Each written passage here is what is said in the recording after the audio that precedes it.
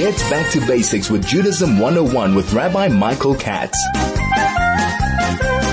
Hi, and a very good afternoon to you, and welcome back. Yes, it is wonderful to get back to basics with Judaism 101.9 on a day when we are just at the beginning of the school calendar, of the school year, of the secular year, having just got into 2020. And believe it or not, I mean, it's quite unbelievable that we're already over a week into the new year.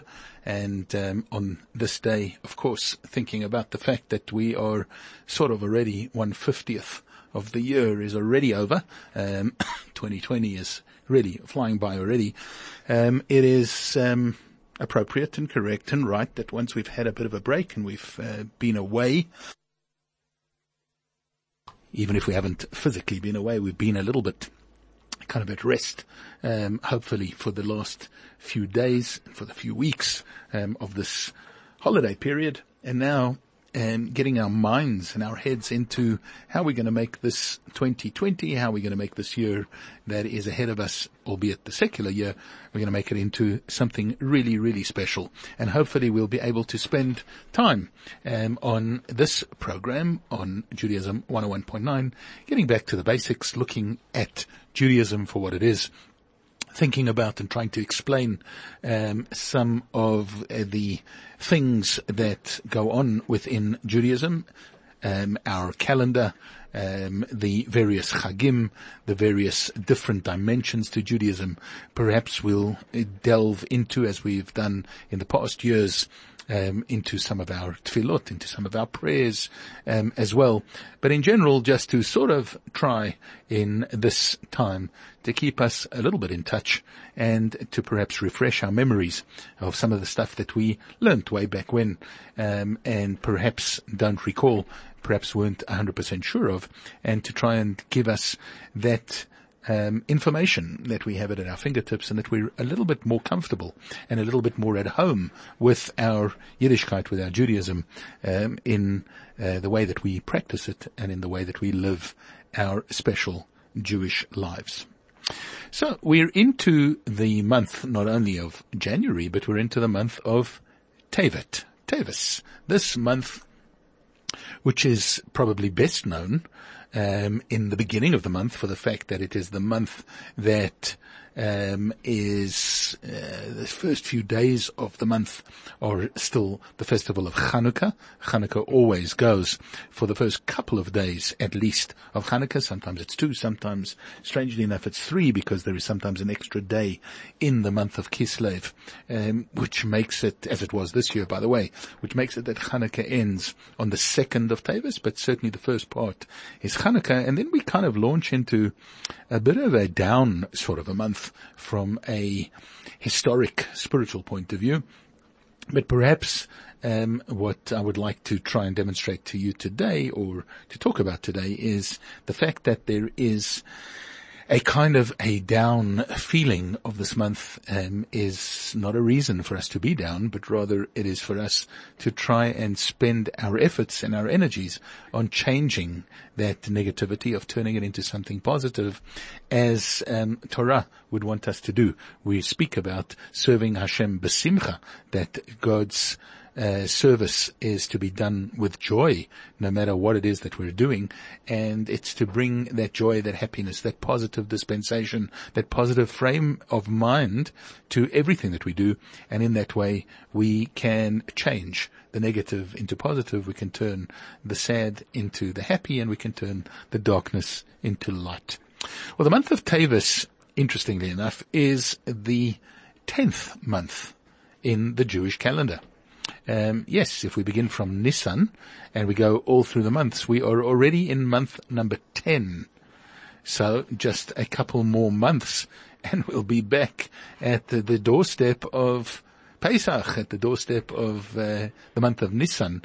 I mean, if there's a kind of a scary thought, yeah, there's Tevis and then there's Shvat and Adar, the last 2 months, and then it's Nisan all over again, and we're back headlong into the year, into Pesach, and into all the wonderful things that it brings with it. So Have you bought your matzahs yet? No, only joking. Well, unless they're shmura matzah, where you would have had to order already. But we are really getting there at a rapid rate. But the month of Teves this month is actually known in Jewish thinking as being a kind of a down sort of a month, because there were several calamities that occurred in this month. And in fact, there were instituted actually 3 different fast days. Not all that well known, the first 2, but the third one, of course, was a fast that we had just yesterday, the fast of Teves, as it's known, or the fast of the 10th of the 10th. It is the 10th month, and it's the fast that happens on the 10th, and that fast of the 10th of the 10th is the fast that we commemorated just yesterday. It is known as Asara B'Tevet, the 10th of the month of Teves, or the 10th of the 10th month. Now, there were 2 other fasts, in fact, that were commemorated, or should have been commemorated, on the 9th and the 8th. And in fact, we are told that due to the fact that we are kind of a little weaker in today's day and age, it would be impossible to ask people to fast for 3 days in a row. And so the fast of the 8th and the 9th are known as fasts of the righteous. In other words, people who really, really are of that level whereby they could fast on sequential days, could and possibly do those fasts. But we're called upon just to fast on Asara B'Teves, on the 10th, which was yesterday, to kind of incorporate all 3 of the dates, the 8th, the 9th, and the 10th. And we will get into a little bit more detail in the next part of this program of what the 8th and the 9th and the 10th of Teves are really all about. And perhaps to begin with the most important, which is the 10th, yesterday. Why did we fast yesterday? What was that all about? Well, if we go back to the days of Nebuchadnezzar, of the king of Babylon, who was setting siege to Israel, it seems to have been kind of a strange force that drove all the leaders of the world superpowers in days gone by to always want to conquer Israel, to always want to capture Jerusalem. Perhaps it was in order to show that they had more power over everything, and even that they wanted to be more powerful than God, to capture his holy city, to capture Yerushalayim. This was something that they all were hell-bent on doing. And Nebuchadnezzar, in the time of the Babylonians, so the first destruction of the temple, he began his siege of Jerusalem. So kind of think about the soldiers moving into place and the siege beginning around Jerusalem in the build-up to the eventual capture and destruction of the temple, which took place, in fact, 3 years later. But it was on the 10th of Teves that siege began. Get back to basics with Judaism 101 with Rabbi Michael Katz. So, wonderful ways to connect. And how about making this a year in which we don't only connect through our apps, but we actually connect through our Judaism. And so let's get back to what Judaism is telling us about the days and the month and the time that we are actually in. Well, let's go back to what we were talking about just before the break, the 3 days on which there are meant to be fasts in this month of Teves. And now generally, when people think fast day, they think sadness. From a Torah point of view, a fast day is really a time to introspect, to remember that there were calamitous things that happened, but ultimately everything that happens in this world is to teach us something. We don't always get the lessons right. We don't always learn those lessons, and we don't always know exactly what it is that we are meant to be learning. But over a period of many, many centuries, we have been taught what some of these difficulties, what some of these calamities were there for, why they occurred, and what we're supposed to actually do about it. And so let's explore the 3 special dates, the 8th, the 9th, and the 10th of Teves, that we have just come through. And you may think, well, what are we going back for? Surely we should be looking forward. Well, Actually, it's only once we look a little bit back that we can look forward, and it does have an impact on the rest of the month, because, as I mentioned before, this is known as a difficult, as a tough, as a calamitous sort of a month, as a down sort of a month, and is it not our job to actually turn it all around? So let's take a look. What happened on the 8th of Tevis? Well, we're told that on the 8th of Tevis, 8th of Tevet marks the anniversary of an event that took place. It is mentioned in the Talmud, the event that took place in the time of a king called Talmai, or Ptolemy Philadelphus. He was a Greek ruler, a Greek despot, a Greek emperor, and he set about a very, very interesting project, and that was to have the Torah translated into Greek. Now you may think, well, what a scholar, what a gentleman, what a wonderful man. Here he was thinking about taking the Torah and translating it. You know, there have been so many translations of various different books of Torah, and the intention of translation is that people could learn it, that they could study better, that people who don't perhaps know the Hebrew or the Aramaic have the ability to study. So Ptolemy, this Greek emperor, set about translating the Torah into Greek. But the way that he did it spelt trouble. Because what he did was he took 72 great sages, 72 rabbis, and he placed them into a sort of a solitary confinement. He gave them quill and ink and paper, parchment, and he told them, translate. Now, had his intentions obviously been pure, had he really wanted there to be a good, authentic translation of the Torah into Greek, it makes full sense that he would have sat all these rabbis together and got them to hammer out a translation that they were all happy with. And in that way, he would have had the most authentic and the most incredible literary work, knowledge at the forefront, and he would have been able to then say that he had the first authentic translation of the Torah into Greek. But that wasn't what he did. He separated everybody. He placed them all in solitary confinement. They weren't allowed to correspond with each other. They had no way of corresponding with each other.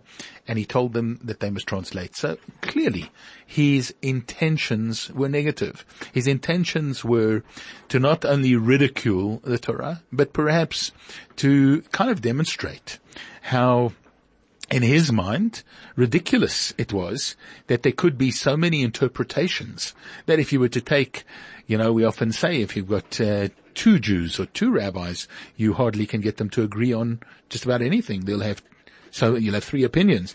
How much more so when we talk about rabbis with different opinions and different practices and different ways of emphasizing different stuff, that if you've got 72 of them translating, you're going to have, he was convinced, 72 totally different translations. You would have these different translations, completely different interpretations, and then he would be able to say, hey, look, the Jewish people follow this book. It's a law book. How can you follow a law book where the sages themselves don't agree on anything? Every different part of it, every single part of it is completely differently interpreted and translated by each one of these different rabbis. It's a joke. That certainly seems to have been the target of this Ptolemy Philadelphus, King Talmai, this Greek ruler. Well, as fate would have it, as God would have it, the 72 rabbis sat and under the threat probably of death, if they didn't do it, they sat and they translated the Torah into Greek, and each one of them emerged with his translation after a lengthy period of time. And it was, in fact, on the 8th of Tevis that they all completed their works. And you now had 72 translations. But then something phenomenal happened. That is, that when Ptolemy and his men came to compare the translations of the 72 rabbis, they found them to be identical. You had 72 word perfect translations of the Torah that matched exactly. They were all exactly the same. And that was the 8th of Teves. And so you're wondering, wow, what a great miracle happened. This is something that's absolutely incredible. Look at what happened and look at how God wrought an incredible miracle that 72 rabbis should have translated the Torah exactly the same way. And maybe you're not fully comprehending the miracle to it, but literally every word of Torah could be translated or interpreted slightly differently. There are so many different things and so many things that they had to take into account, so many things that they had to bear in mind. They had to be politically correct. They had to choose words that would couch certain things in a way whereby it would not anger the king. For instance, we're told Ptolemy's wife had a name that was in Torah. Her name was Arnevet. Arnevet is translated in the Torah as a rabbit or a hare. It is one of the animals that we're told that we cannot eat because it doesn't have a split hoof, albeit that it chews the cud, and it's called Arnevet. And the sages, each one of them sitting in his solitary confinement, thought, if I'm going to now translate that word and put it into the word of a rabbit or a hare, that's actually what I'm calling the queen, that to be politically correct. And they couched it in nice words. They spoke about the beauty of the animal, the creature. I'm not sure if any of them actually gave it a name, but in order to not bring disgrace upon the queen and not bring disgrace upon Ptolemy, and also not to bring any disgrace or any backlash against the Jewish people, they made sure to translate politically correctly. But there was much more to it than that. If you think about the miracle of translation, now most of us probably know the first 3 words of the Torah. Bereshit bara Elokim. Bereshit bara Elokim means in the beginning. If we translate linearly, in other words, word for word, if we say Bereshit in the beginning, bara, he created, Elokim, God, we may have had a problem with such a translation. In the beginning, he created God. Who created God? Was God created? Why wasn't God first? Why doesn't it say that God created in the beginning? And we know that we have most of our translations today say, in the beginning God created, because we fully understand that in Hebrew, the subject and the verb can sometimes be swapped around. Bara Elokim means God created rather than he created God. Here, God is not the object of the sentence, but rather the subject. He is the creator.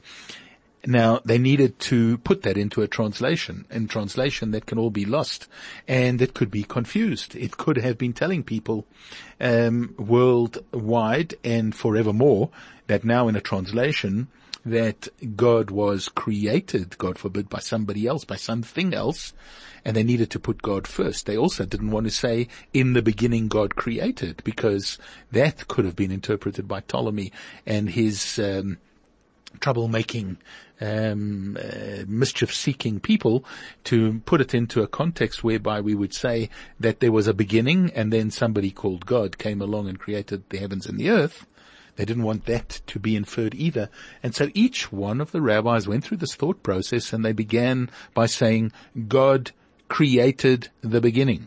They made sure that God was placed first, so that in people's minds, God was first. In everybody's understanding, God was first. There was not a beginning and somebody called God just appeared on the scene and created the heavens and the earth.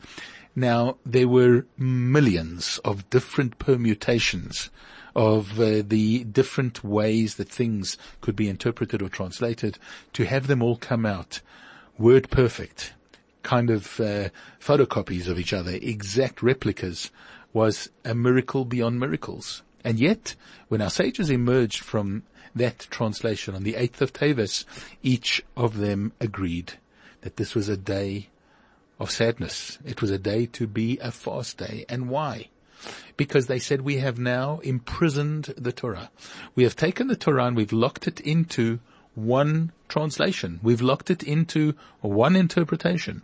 There is no room now to have the beauty of Torah, which is to have 70 different opportunities and 70 different translations, interpretations, a myriad of different ways that we can explore and expound upon things in Torah. It was locked in, it was imprisoned, it was encaptured here in their translation, which could have been a wonderful thing because it was opening it up to so many other people to be able to read the Word of God, to be able to read the Bible, to be able to understand it in Greek and then any other language that was translated from there on into other languages.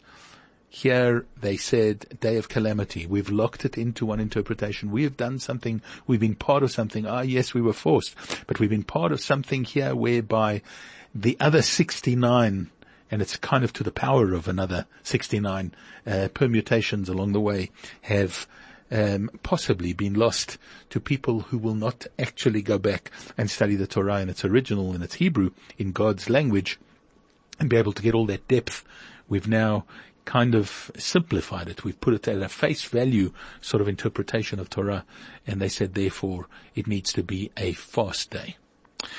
There was something else that happened, and that was on the next day, on the 9th of Tavis. Two great leaders who led the Jewish people, actually, on our return after the Babylonian exile, we were led by people called Ezra the scribe, Ezra and his partner, Nehemiah. Ezra and Nehemiah. They led the Jewish people during the return from Babylonian captivity, so coming back now into Israel, rebuilding the nation. A later period, they unfortunately perished. They died on this day, on the 9th of Tavis, was their Yortzeit. They're probably best known, we probably best know Ezra for the fact that he instituted the Torah reading in public, the fact that the Torah was read in public on Shabbat, on a Monday and a Thursday. That was an institution of Ezra and Nehemiah in that period of our return to Israel after the Babylonian exile. They died on this day, so the Yortzeit, a day of sadness, a day of mourning, perhaps for the Yortzeit of Ezra and Nehemiah, which was kind of, they were the people who were bringing us out of Golus, out of the diaspora, and then they perished all too soon, and left us with another day of sadness, a day of fasting, a day of mourning. Back with you right after this. Get back to basics with Judaism 101 with Rabbi Michael Katz. So we've got the 8th of Tavis being the day on which we mark the translation of the Torah into Greek. We've got the 9th of Tavis being the Yortzeit of Ezra and Nehemiah. And we've got the 10th of Tavis being the day on which Nebuchadnezzar began the siege of Jerusalem. And 3 years later, Jerusalem lay in ruins, and the temple destroyed on that fateful day in Tisha B'Av, the first destruction of the first Beit HaMikdash. Now, if we take a look at each one of these days, they seem to have, or each one of these reasons for these days, they seem to have kind of a common factor. And the common factor is that each one of them has so much potential. It could have gone sort of either way. If we think about the translation of the Torah into Greek, the translation of the Torah into Greek could have been, and has probably been heralded by most to be, the most incredible event. Something fantastic. Yes, Ptolemy's intentions were, he had ulterior motives, he had terrible motives, but ultimately the Torah was translated into Greek and from then on into many, many other languages. And we can think about the rise of many other religions, but the intrinsic belief in one God and a belief in the basic Bible, that our sages actually translated into Greek. If we think about all of that, well, wasn't it a wonderful, good turn that was done for the world? However, if we think about it on the other hand, on the other side, so many calamities, so many difficulties have befallen the Jewish people because of mistranslations of the Torah.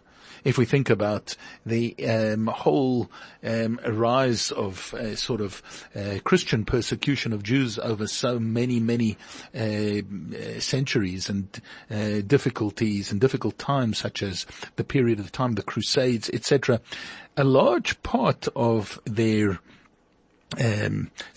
sanctification of their crusade, and a large part of them saying that the Jews were the killers of Jesus and so on, actually all stems from, or their belief in that individual actually stems from, some very, we'd call them today dodgy translations that actually arose from further translations from the Greek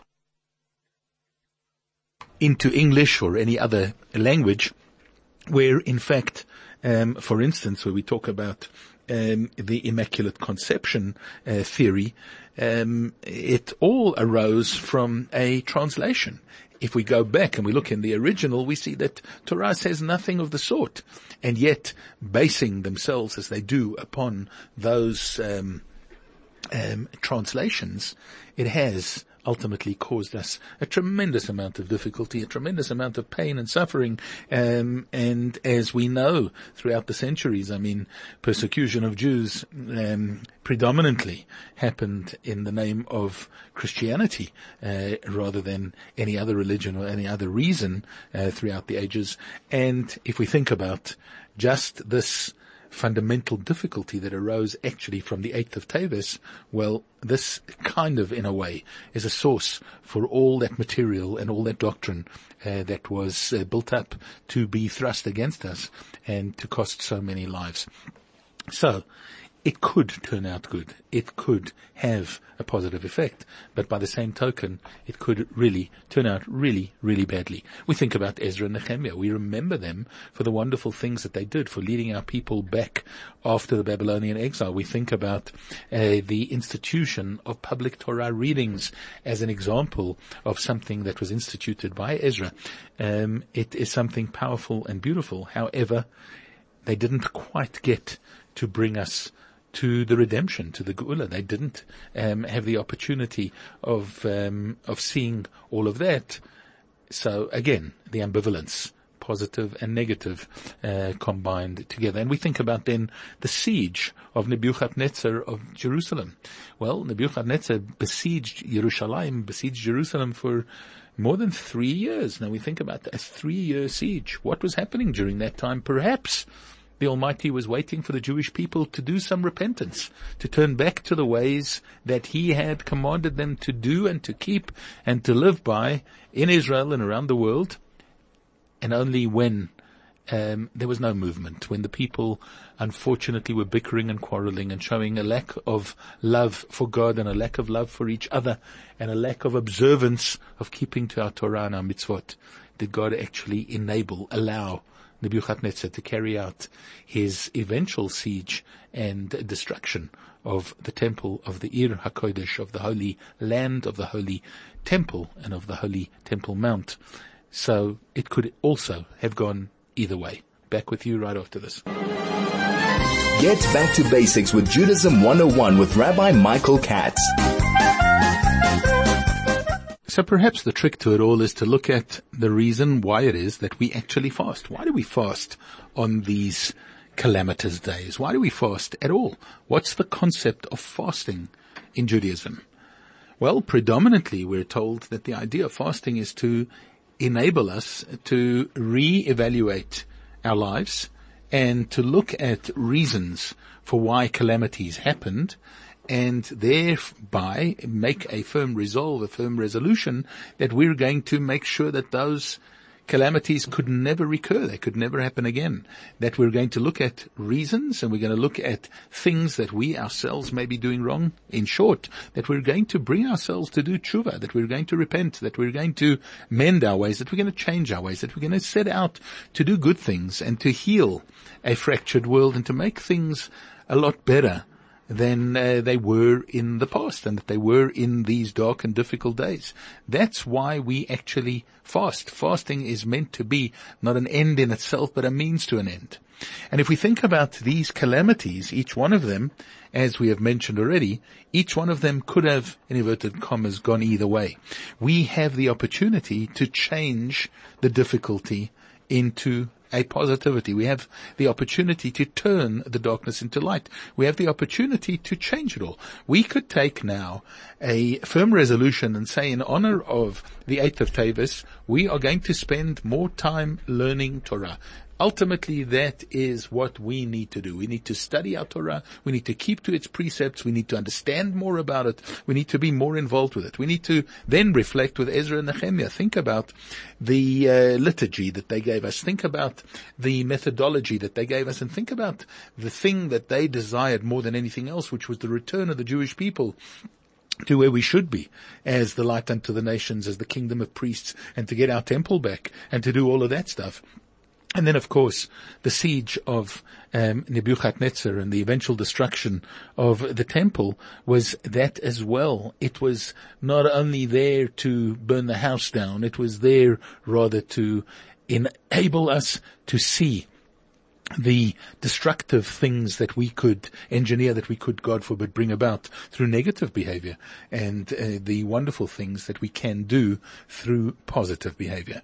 And so our job really is to take a look at calamities, at difficulties, at darkness, and see how we can fix it. Surely that is our role and that is our goal. And that ultimately is what Judaism commands us to think and do, and what it demands that we should have as our mindset. How are we going to change all of this stuff? How are we going to take the lessons from events, from calamities, from difficulties of the past, and how are we going to turn them into positives? Just to sit and bemoan them, just to fast, just to be sad, could never be an end in itself. That is not what we're about. We're not a sad people. We're not a mournful people. We're not a moaning people. We're not here to look for fault, but rather, how can we fix? What can we do to make the world better? What can we do to make our lives better and the lives of all of those around us? That needs to be our focus. And if we spend some time in this month of Tavis, at the beginning of this year 2020, thinking about what I could do for others and what I could do, what we could do to rectify our own lives, the lives of our families, the lives of our friends, the lives of all of those around us, what a wonderful resolution that would be for the coming year. Hopefully we can do that, and hopefully we can make each month of this year more beautiful, more successful, more wonderful, greater and grander than we had ever imagined. Wish you a great rest of the week, a great Shabbat up ahead. I look forward to being back with you again, same time, same place, next week on Judaism 101.9.